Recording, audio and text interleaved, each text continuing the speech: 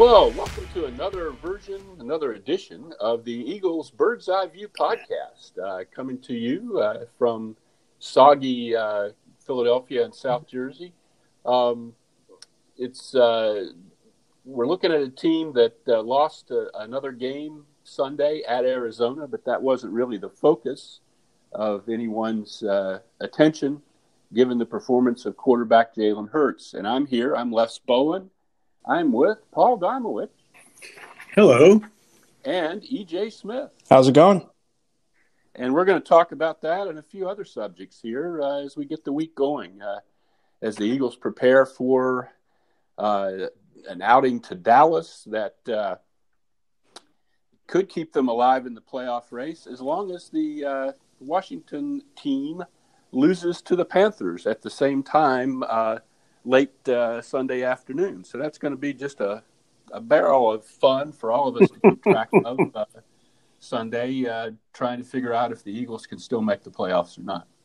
Anyhow, Jalen Hurts, wonderful performance Sunday, much better in terms of looking at him as a viable NFL starting quarterback than the previous week, which produced the huge victory against New Orleans. This one was not about him running around and moving the chains with his feet.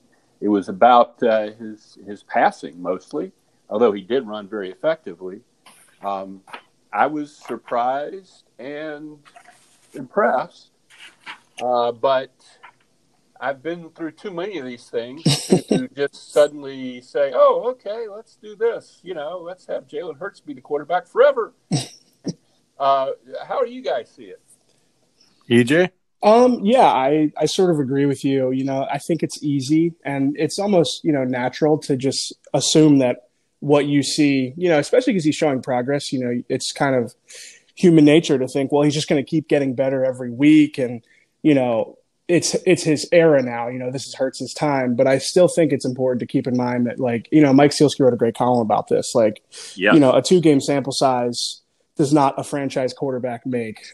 So I think it's fair to be cautiously optimistic if you're an Eagles fan and, you want him to be, the guy next year. But, even unless he really keeps showing, great progression. And even then, over these next 4 weeks, if he plays incredibly well, you're probably still going to have to see about next year. It takes a while with quarterbacks. And that's kind of why I think they were so reluctant to do this, is because, they really won't know what they have in him for a really long time. It's a long process to, diagnose if you have a franchise quarterback. Yeah, I agree with both of you. The kid has looked good. I've been more impressed with what he's brought to the run game than I have to the pass game, even though he's thrown the ball well. He's also had, he's had some throws that, you look at and you say, geez, how'd he miss him? Zach Ertz must have went, should have had another 50 yards, 50 receiving yards that game.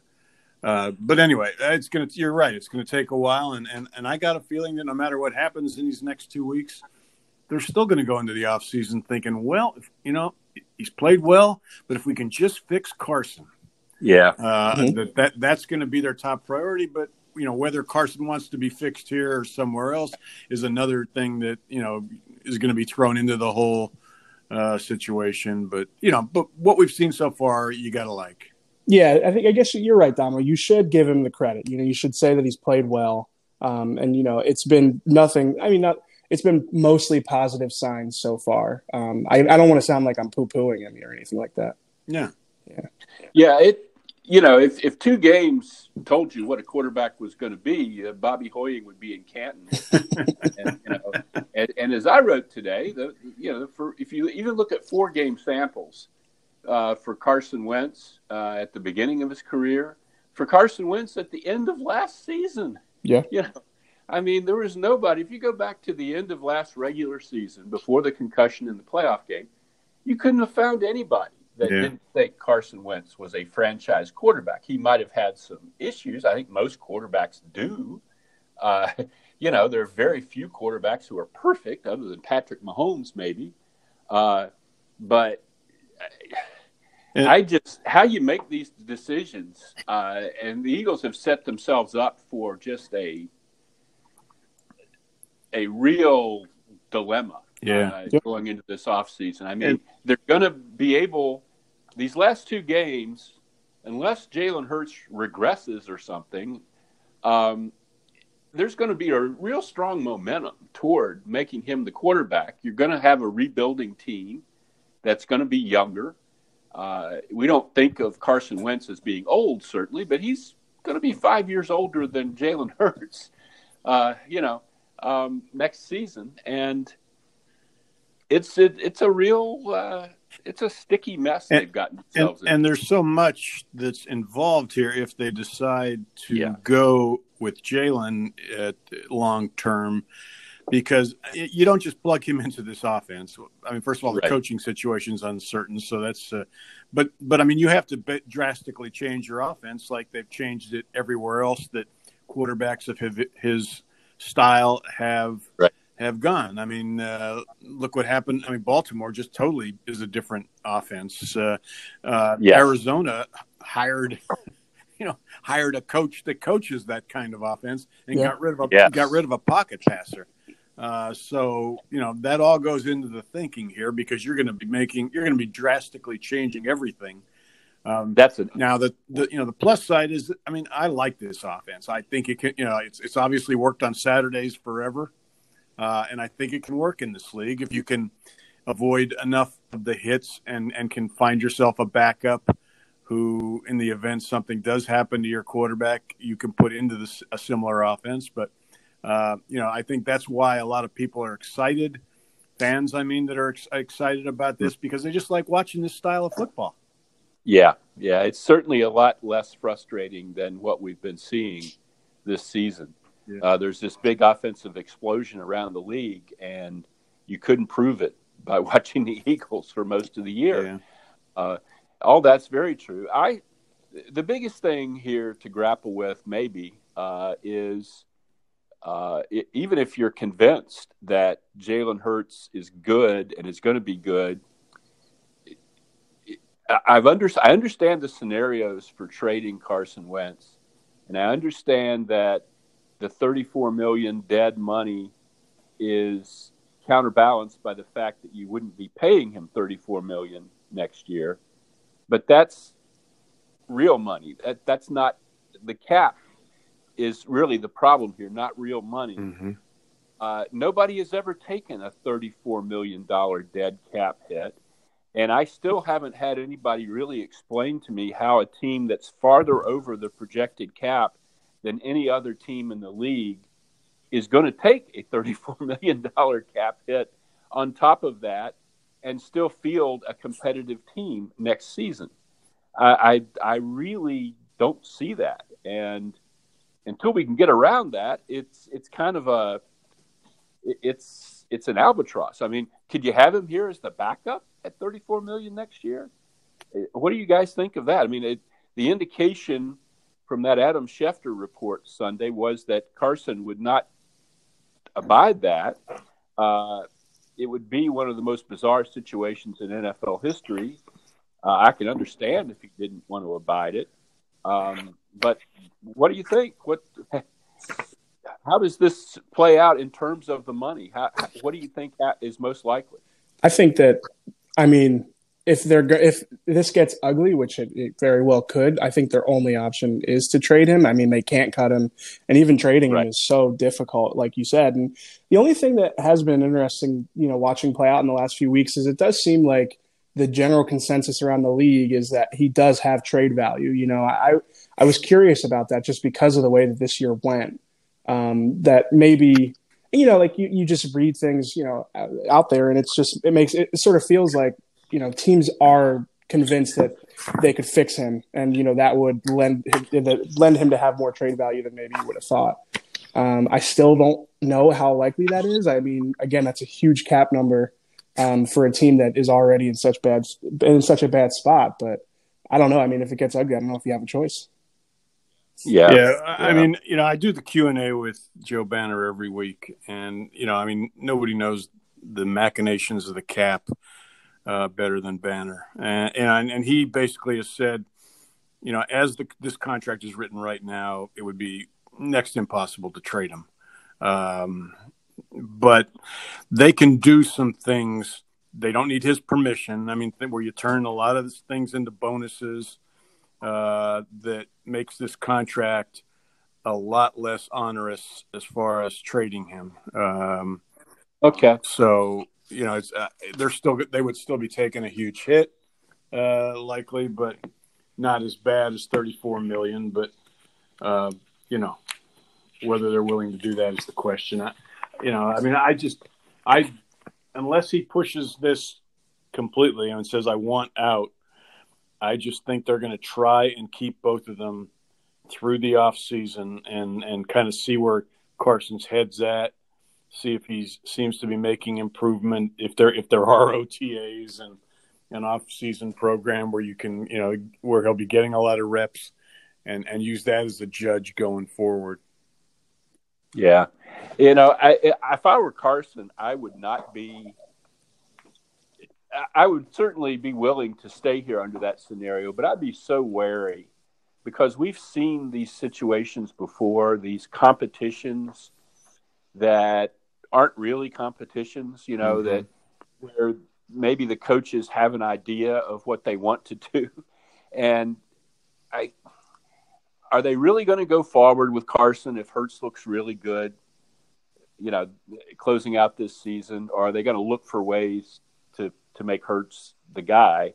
We all remember the whole Sam Bradford thing, and Sam Bradford has a bad name here, because it went bad and because they traded him. But Sam Bradford had this is something else that I think Mike Sielski might have mentioned today.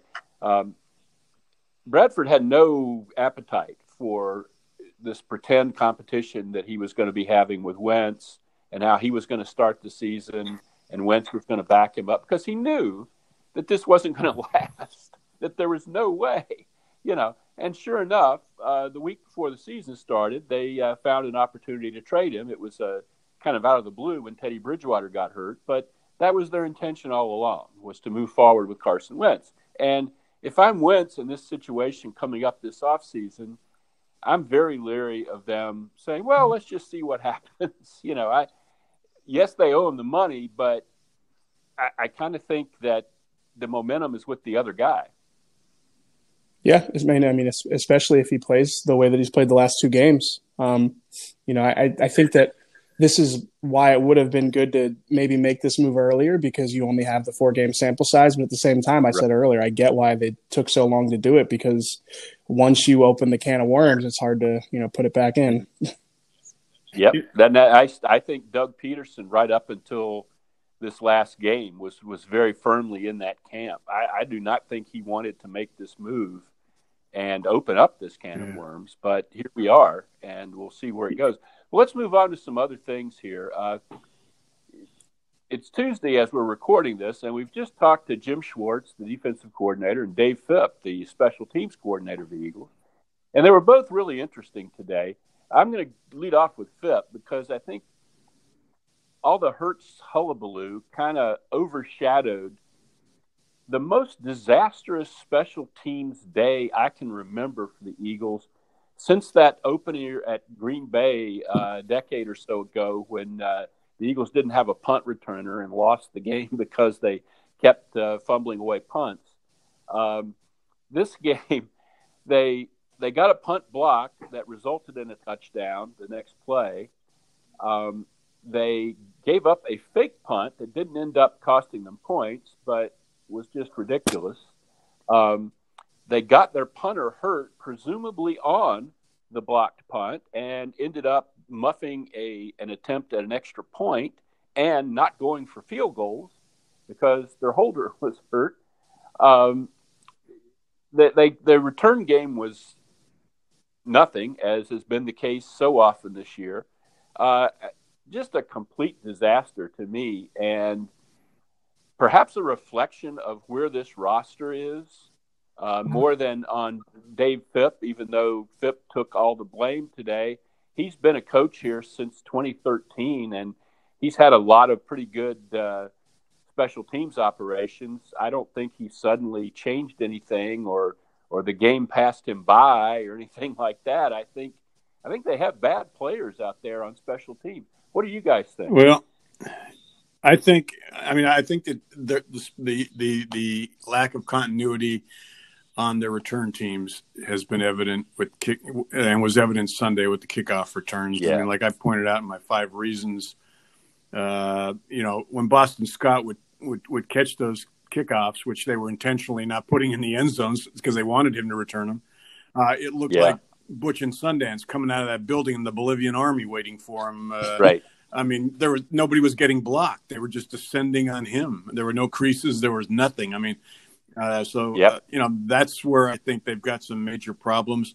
The punt block, I've watched it several times, and Dallas Goedert blew a block. He made a bad decision from everything I can tell.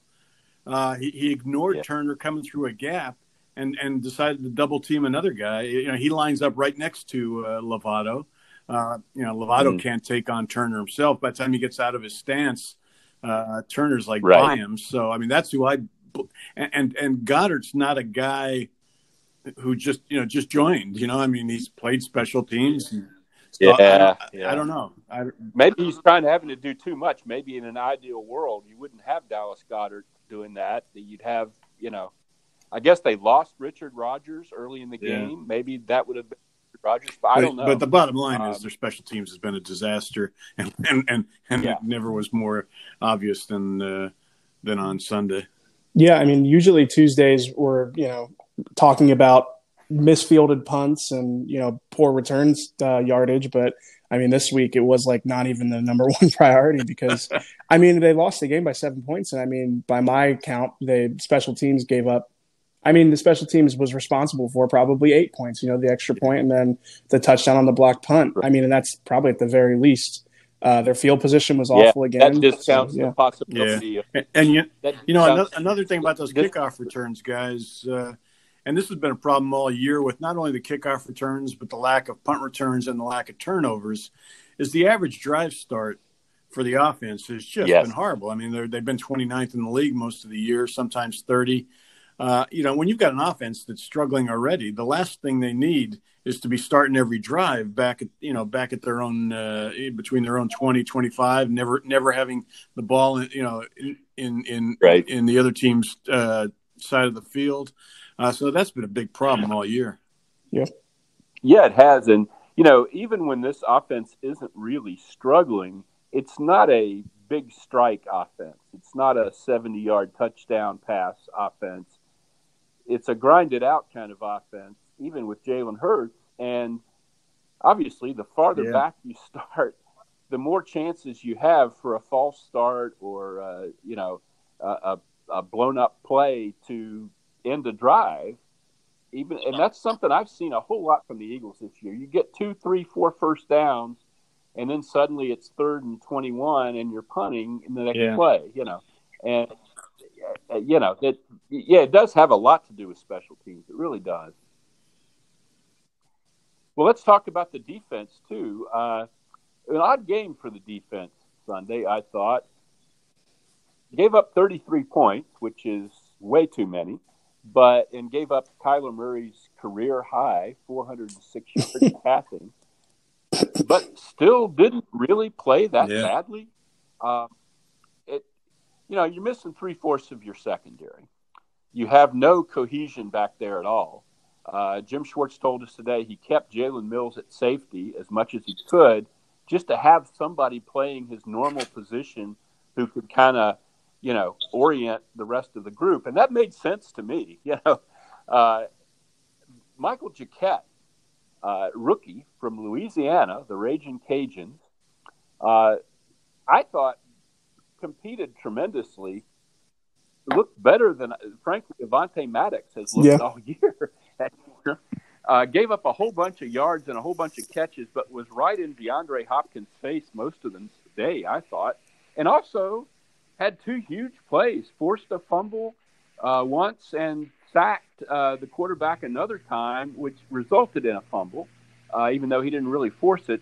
Nickel Roby-Coleman's tie forced it. But but nonetheless, what did you guys make of that and the defense and what happened? After all the training camp talk about how, the height doesn't matter as much as you think at the outside cornerback spot.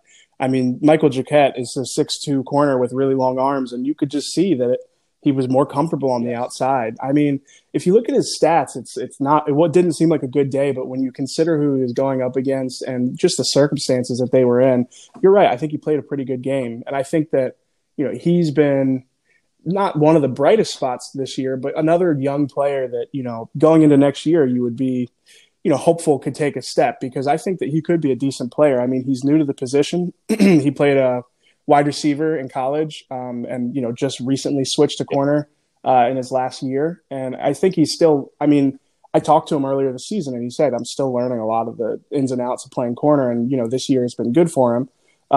So yeah, I think that even if the Eagles somehow made a playoff run and Avonte Maddox could come back for the wild card round, which is getting way ahead of ourselves, but even if all that happened, I still think that Jacquet might be the better option as an outside corner. Yeah, I completely agree, Jay. My feeling from day one has been putting Avonte Maddox outside is like insane. They had to play Nickel Roby there, Coleman there too.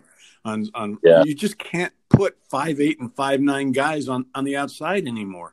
I don't want to hear about how well he can jump and all this. I mean, Avonte Maddox is a good player, but he either belongs at nickel or where I put him next year is at safety. I felt he could be a good safety since his rookie season when he had to play there a few times and really played well. I mean, he's a good hard tackler, not afraid to stick his nose into things. He doesn't belong on the outside in a league where you've got so many, 6'3", 6'4" wide receivers. So, I think watching Jacquet, even that game-winning touchdown he gave up, he was all over DeAndre Hopkins. Hopkins is one of two or three guys that probably comes down with that ball, one-handed no less, as he hit the ground and still hangs on to it. So, I really like the kid. I was impressed by him on Sunday. Yeah, and the thing that gives me hope is the thing that EJ mentioned. Normally you think, okay, big corner, somehow played at Louisiana, didn't get drafted. Obviously, there's something, either he runs the 40 in 6 seconds or he kills people in his spare time or something. But it's really a matter of he came out of high school as a quarterback, went to Louisiana, switched to wide receiver, played most of his college career at wide receiver, and then switched at the very end to corner. So there you see, how this could happen. And it isn't a matter of him not being a good athlete, So, I really I want to see a lot more there.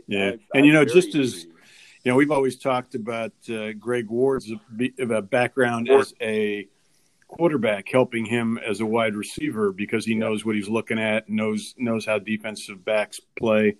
I think Jacquet's has a similar advantage, having been an ex-quarterback, ex-wide receiver, now playing on the other side of the ball, understanding what people are trying to do to him.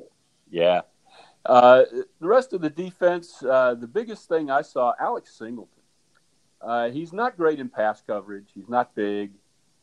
He's not super, super, super intuitive or fast. But, boy, he makes a lot of tackles. He's on an extraordinary pace ever since he moved into the starting lineup. If you extrapolated his tackle stats over a season, he'd be setting records almost. The guy just gets to the ball, and I don't want to hear from Jim Schwartz about Nate Gerry anymore. There's no way Nate Gerry is a better player than this guy. They have some of the same problems with size, I think. But Singleton, he recovered another fumble Sunday. I think he's a guy they want to have out there on the field, 3 downs. What do you guys think? Yeah, DJ? I think that, it's weird to think that effort could really stick out like at this level, but it does. You think that everybody plays hard, and I'm sure everybody does, but he plays as hard as you've seen anybody play. I mean, it's just, I think that's a big part of what's made him successful. Because you're right, he's not the fastest, he's not the biggest, but he just is in every play because he's a hard worker, obviously. And I do think that like there's a time or two every game that you're going to see like a tight end or a wide receiver coming through the middle, like catching a pass with Singleton running as fast as he can, like trying to get back to his coverage assignment. But you were getting that with anybody. Yeah. Or missing a tackle because he right, but you're going to get that with anybody in this but, Eagles linebacking core right now. Yes. Now I think that he's kind of quieted the criticism of the linebacking core, because if you remember the beginning of the year, we were all rightfully criticizing the linebackers for missing so many things, and it's still not great, but I think he has at least given them some kind of advantage in the fact that he's in almost every play right now. Yeah, you're right. I mean, this is the position we were, saying a lot of bad stuff about early on. Singleton and TJ Edwards are solid first down linebackers. And Singleton's a little bit more than that, I think, than Edwards. The key there at that position is going to be the two kids they drafted and whether one of them, Bradley or Davion Taylor, can ever be, an accomplished 3-down linebacker, because those are the two guys with the speed. If one of them can, and I doubt it'll be Taylor anytime soon because he's so raw. Bradley's kind of shown some stuff, including in that Saints game when he had the wherewithal to go deep with, I think it was Michael Thomas on a play that he wasn't even supposed to be covering him, but he knew that somebody had to, and he stayed with him, took away that play, and enabled Josh Sweat to have the strip sack. So. It's a position that suddenly doesn't look as bad as it did because of the play of people like Alex and the potential of somebody like Bradley. Yeah, I agree. While we're talking about linebackers, one little thing I just have to throw in there.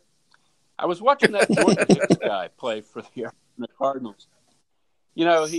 Nobody faulted the Eagles when they let him go because he'd been hurt so much. So I was curious after watching the game. I have a general idea that Jordan's played pretty well, but let's see how many games he's missed in 2 seasons with the Cardinals. And you know what the answer is? The answer is none. He's played 30 of a possible. Well, there's one other factor there though, Les, and that's money. Arizona gave him a ridiculous contract. That this team's never going to give a linebacker because of their priorities. Yeah. But my point, I guess, is perhaps about the Eagles medical staff and training staff. I don't know. Maybe it's coincidence, but how does this keep happening? The guy's a good linebacker. I mean, when he first showed up with the Eagles, people were doing hosannas. He was being compared to, some of the best linebackers the Eagles have had, even though those were different eras. There's never going to be anybody Jeremiah Trotter's size. Guys that size are defensive ends now. But it's frustrating to see a really good player that the Eagles drafted. I think you've pointed out, Damo, that they don't draft Pro Bowl players anymore. Carson Wentz is the only one recently. And to see a guy like Hicks, who's maybe not a Pro Bowl player, but a very good player that the Eagles drafted, running around out there tackling Eagles. Well, people retire to Phoenix because it's a good place for your health, I guess. Yeah, it's that warm weather, yeah. So let's look at where the team is right now. 4-9-1. It's ridiculous to think about the playoffs, but here we are. It's still not settled. I don't think they're going to the playoffs. Too many things have to happen, but we're looking at this weekend. We're looking at a 4:05 game or 4:25 game at Dallas, and around the same time, the Washington football team will be kicking off with the Carolina Panthers. That game has been moved to late afternoon just to kind of increase the drama. If the Washington football team wins, then it doesn't matter what the Eagles do. if the Washington football team loses, it certainly does matter what the Eagles do. They're still in it, and they become much more viable with only a head-to-head game with Washington remaining. So give me your takes on this situation going forward. It's not impossible. I don't know if it's likely, but I mean, I don't know. I as we were talking about earlier, not on the pod, before pod, that Washington's might be down to their fourth string quarterback because it doesn't look like Dwayne Haskins is going to play. Because he was photographed in a strip club earlier this week. So yeah, it's not the most crazy path. I think honestly the hardest thing is going to be, can the Eagles beat both Washington and Dallas? And I mean, that's pretty doable. But yeah, it's important, I guess, to keep in mind that the Eagles haven't been a consistently good team this year. So to pencil them in for 2 straight wins, while it's possible, is not a given. So. Yeah. I mean, we have seen them overcome some, season-ending things that have needed to happen. What needs to happen this time is small potatoes compared to some other times when everything's fallen into place for them. As far as other teams, even going back to Andy's era, but I mean, if I were a betting man this week, I'd put my $153 in life savings on the Eagles against Dallas. I mean, Dallas is toast as far as I'm concerned. They're going to roll over. They can't stop their run to save their lives. They can't stop running quarterbacks. I mean, if Jalen Hurts throws more than 5 passes Sunday, they're crazy. I mean, they could just pound the ball on him. So I mean, but again, and Doug's been incredible in these season-ending. What is he? 13-4 now, 14-4. Yeah. But this team's been so inconsistent that you don't know what's going to happen. But and then if they get to 6-9-1, does anybody care? even though the odd part is, if they're 6-9-1 and win this division with a home game in the playoffs, they actually might win a game. But getting there is well, then people would care. I mean, that would be really something. I mean, how much better are they getting? I mean, that's what we're going to see here. If Jalen Hurts is a novelty that's nice, or even if he's a good quarterback, what are the limitations that are going to be imposed on him by the rest of this roster? Is it, basically Carson Wentz was holding them back and they really are a decent team, which I don't believe? Or is it, that this team can't do anything really, which is how it looked the first quarter of last week's game? I don't know. As far as Dallas goes, terrible defense, which really ought to play in the Eagles' favor. But Dallas's offense can give you trouble. And if we all assume Darius Slay is going to be back this week.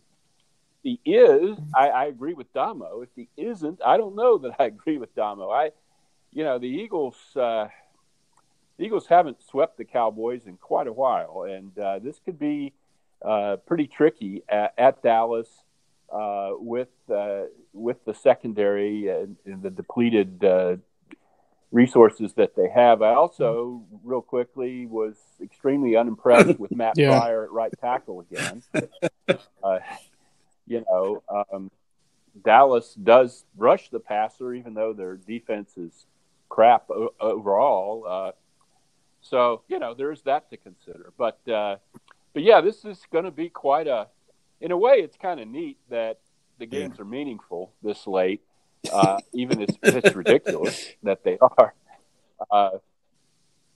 And I think it's going to be, I think there's a decent chance the Eagles are alive going into the final week of the season. I just hope that isn't ultimately used as a justification for keeping people in jobs that maybe should move on. Yeah, I think we went through that same thing last year, and I mean, not a whole lot changed. The offensive staff did, but it seems like it did for the worse. And it's the same exact thing. It's like you can't let the division, the poor status of the division, cloud your judgment on what you have in the building, which is just it's regressing, and it was bad to start right now. So. Yeah. Right. Yeah, they need to do something in the talent acquisition area, something big. And I don't know what that would be. To me, it would be a new general manager. I don't think there's any chance that Jeffrey Lurie's going to do that. But, long term, that's going to mean a lot more than what happens in these last two games. Anyway, I think we've taken up enough of your time here in the middle of the week, Christmas week. Merry Christmas to everyone and happy holidays. And we'll be back with you. There's a lot more stories to be told here in this Eagles season. This is the Bird's Eye View podcast on Inquirer.com, and please read our stories there. We really put a lot of work into them. EJ, Damo, have a happy holidays, I'll talk guys. to you guys. Happy holidays, everybody. Bye-bye.